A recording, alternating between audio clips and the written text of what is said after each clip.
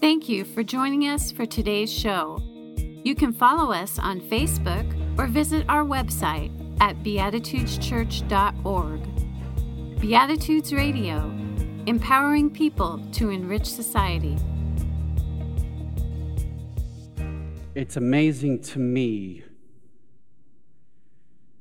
how prevalent and how easy it is to put labels on each other. I possess a wide variety of labels that people use to identify who I am. The other day, I bought a shirt that actually contains one of those labels.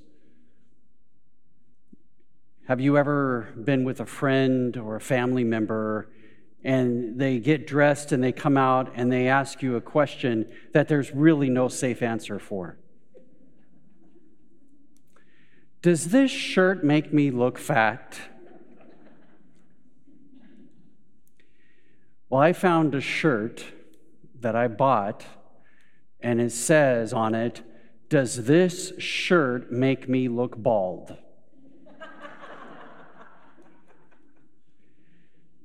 But that's one of the labels that people put on me. That bald guy.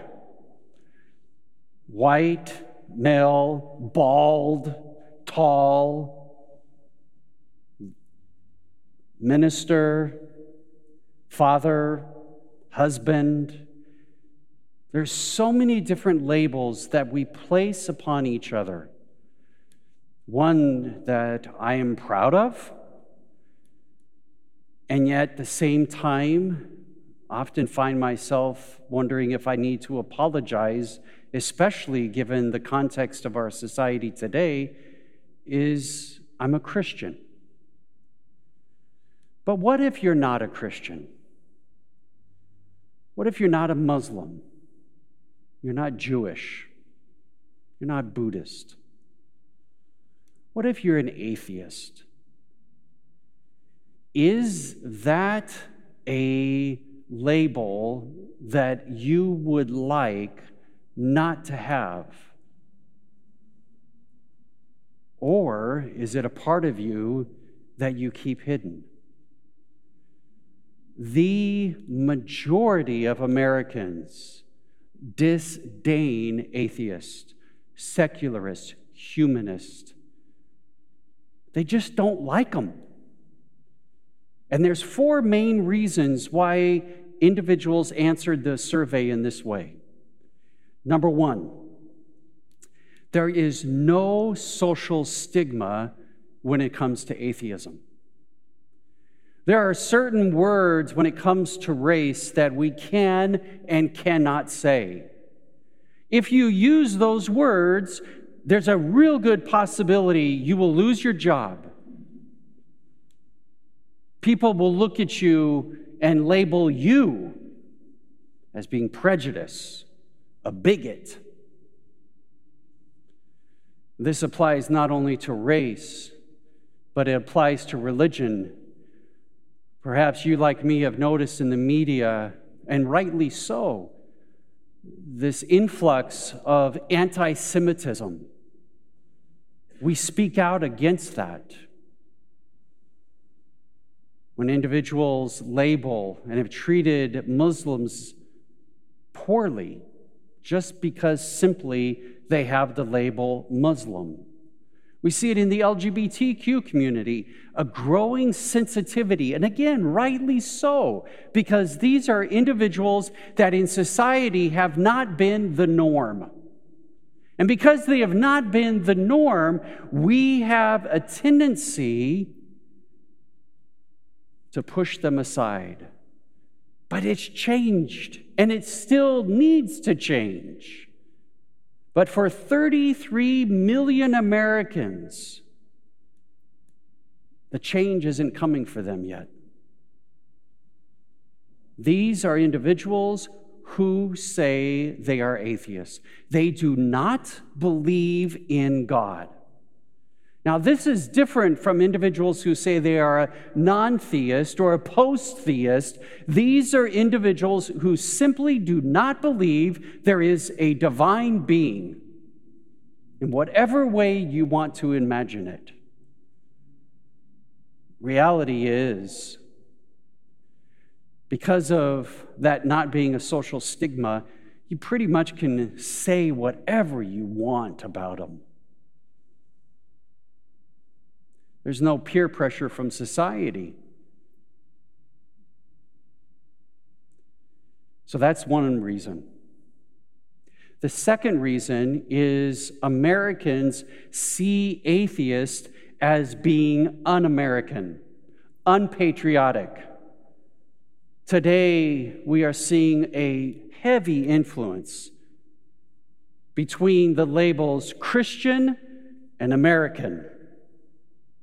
A growing number of individuals want us to believe that to be an American is to be a Christian. Well, if you're not a Christian, that's one thing. But if you're an atheist and you don't even believe in God, well, that's a whole nother thing. At that time, the President of the United States, George H.W. Bush, was asked a question about atheists, and this was his response. I don't know that atheists should be considered as citizens, nor should they be considered patriots. This is one nation under God. When the President of the United States points at a particular group and says, they aren't even one of us, simply because of what they are able or not able to believe. But it doesn't stop there. There are states in the United States that deny atheists the right to hold an elected position. In South Carolina, their state constitution says the following: no person who denies the existence of a supreme being shall hold any office under this constitution. You are immediately disqualified if you identify as an atheist. Here in Arizona, we elected a woman who identifies as bisexual publicly, and we still elected her. But if you want to lose an election, tell them you're an atheist, because you are seen as being un-American, unpatriotic. That's the second reason. Third reason is atheists are seen as being immoral. For many religious individuals, Christian, Muslim, Jewish, doesn't matter. For many individuals, they believe the essence of our morality is rooted in religion. It's rooted in God. And so we have a heavy emphasis upon the Ten Commandments. We have a heavy emphasis upon the ethics and the teachings of Jesus. Well, if you don't believe in God, then where is the basis of your morality? If you don't have a little bit of fear that says if you don't do the right things, you might not get an eternal reward, what motivates you to be a good person? What is the roots, the foundation of your values, of your character, of your priorities, or your principles? Well, if it's not based upon some belief that roots in God, well, then you can't be a good person. Even if you say you are, you're probably not. And finally, the reason why atheists are seen as being less than in our society is because we perceive them as being a threat. A threat to what we believe. To sit down at a meal, to have one of your children, one of your family members, bring an atheist home for Thanksgiving is seen as a threat because, first of all, we don't talk about religion very often. But to have someone there who just might point out some of the weaknesses of our beliefs, to have someone there who might be able to say, perhaps that wasn't God. We don't want that. We will avoid it because to be challenged in what you believe, that kind of threat is very difficult for people. But I want to share with you today, and I don't do this very often, as you are aware, but I do not believe that atheists are the enemies of religious individuals. They are not our enemies. In fact, there is a lot that we can learn that will make us better Christians, better Muslims, better Buddhists, better sheiks.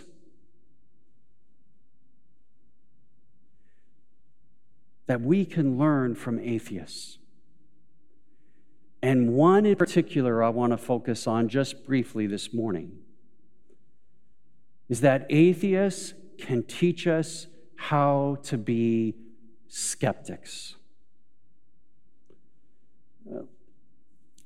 I don't know if we like that word, skeptic. You see, the word skeptic is someone who looks at something, examines it, sees its strengths and weaknesses, and it approaches that belief, that dogma, those ideas with an element of doubt.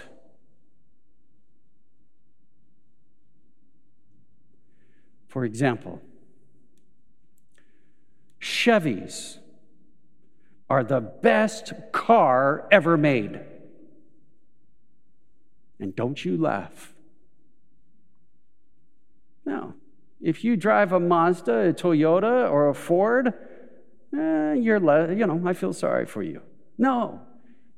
But you might want to question me after church and ask me, why do I believe? And I don't. But why would I believe that Chevys are the best vehicle out on the road? And we could even have a discussion. We could have a dialogue about that. But the person who doubts that statement, I could either see as a threat or an asset, someone that would help me see something a little bit different, from a different perspective, a different angle. And that is the value of atheists in our society.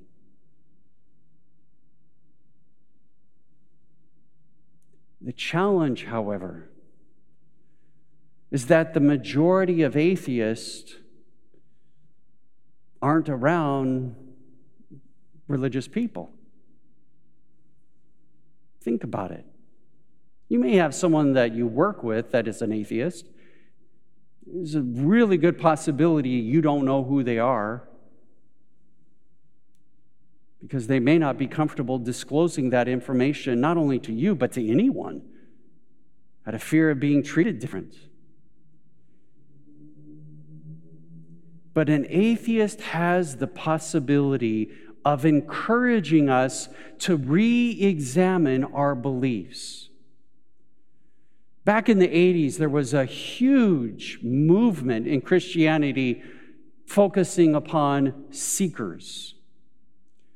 We had seeker churches, seeker-friendly, individuals who were seeking an answer about life, a meaning in life. And churches put themselves out there as being a place where seekers were welcome. Why? Why would you be welcome there? Because they had what you were looking for. The reality was that once you joined one of these churches, you were no longer a seeker. You were no longer seeking. You were persevering to remain true in what it is you believed, what you were told and which you acknowledged, to remain strong to that, to not waver from that, and not doubt. No, don't doubt it.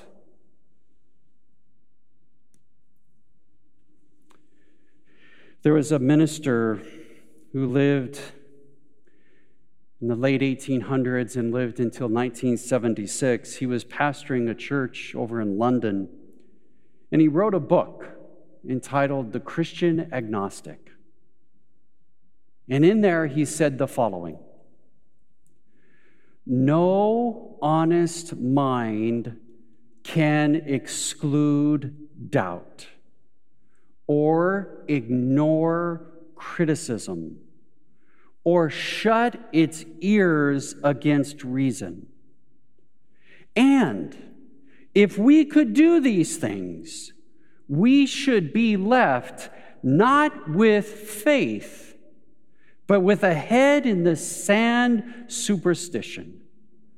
This was a minister, a Christian minister, who wrote this, who saw the value of always re-examining our beliefs.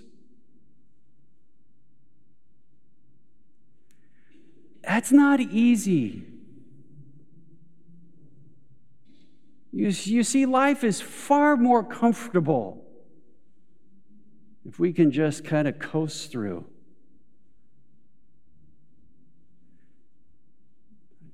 I don't know about you, but there are times where there are particular areas of my life where I just want to set the cruise control and just let it drive.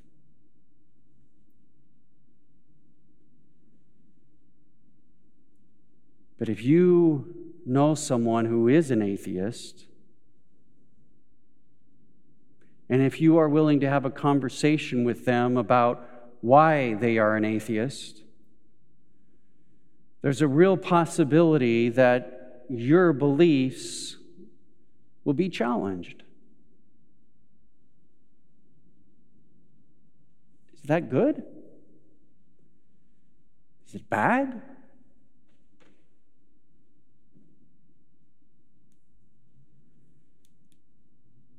There was another minister who ended up leaving Christianity. But yet he still wanted to be a voice within Christian churches. And so he coined the term the Loftus Outsider Test for Faith. Well, his name was Loftus, but it was the Loftus Outsider Test for Faith. And this is what it is. The only way to rationally test one's culturally adopted religious faith is from a perspective of an outsider, a non-believer, with the same level of reasonable skepticism believers already use when examining the other religious faiths that they reject. Well, that idea right there is what got me in trouble. I used to be a professor at a very conservative fundamental college. And the two complaints that would come my direction would be, number one, give the students the answer. We want you to teach critical thinking. But at the end of the day, give them the answer. Well, again, understand what I taught. I taught religion. Give them the answer. The second thing that I used to tell my students that eventually got me in trouble was that I said, when you talk to someone else about Christianity or your expression of Christianity, before you tell them about what you believe, be willing to listen to what they believe or what they don't believe with the same openness that you would want them to have toward you.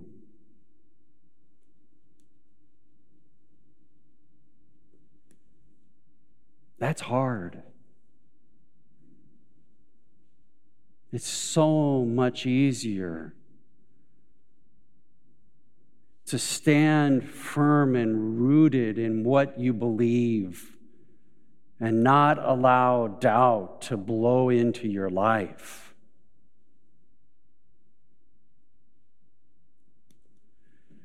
But here's the reality. Today, there is a growing number of individuals who are identifying as non-religious. More and more are coming out of the closet. That 33 million number I gave you, that was based upon a survey done back in 2017. 5 years has transpired from then. More and more individuals are willing to publicly declare, I do not believe in a God. Or they're identifying as agnostics and saying, I'm not sure there's a God. The number of individuals who are belonging to Christian churches is continuing to decline.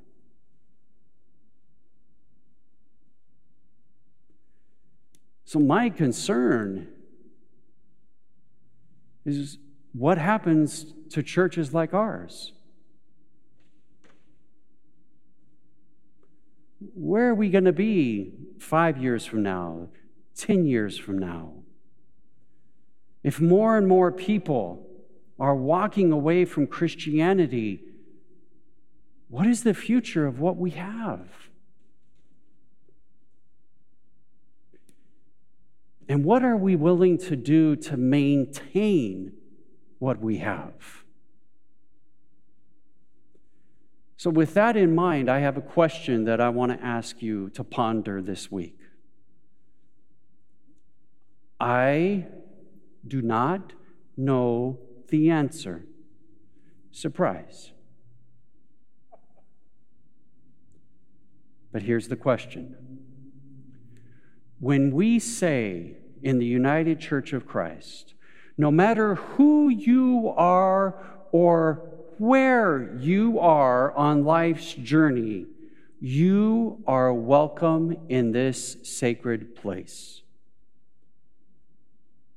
Do we include atheists and agnostics? Are we welcoming of Christian atheists? And that is a thing. I brought this book over to show you that it is a thing. There's a book that I have read through and thoroughly enjoyed. It's called Confessions of a Secular Jesus Follower. The man who wrote this is now the chaplain. He's an atheist. He's a chaplain at Harvard. The head chaplain of all of the chaplains. He's the secular chaplain. And when you read this book, you'll find in here incredible insights into the Gospels and the teachings of Jesus from a secularist. There's a growing number of people who who have the label Christian atheist, Christian agnostic. So my question for you today, are they welcome here?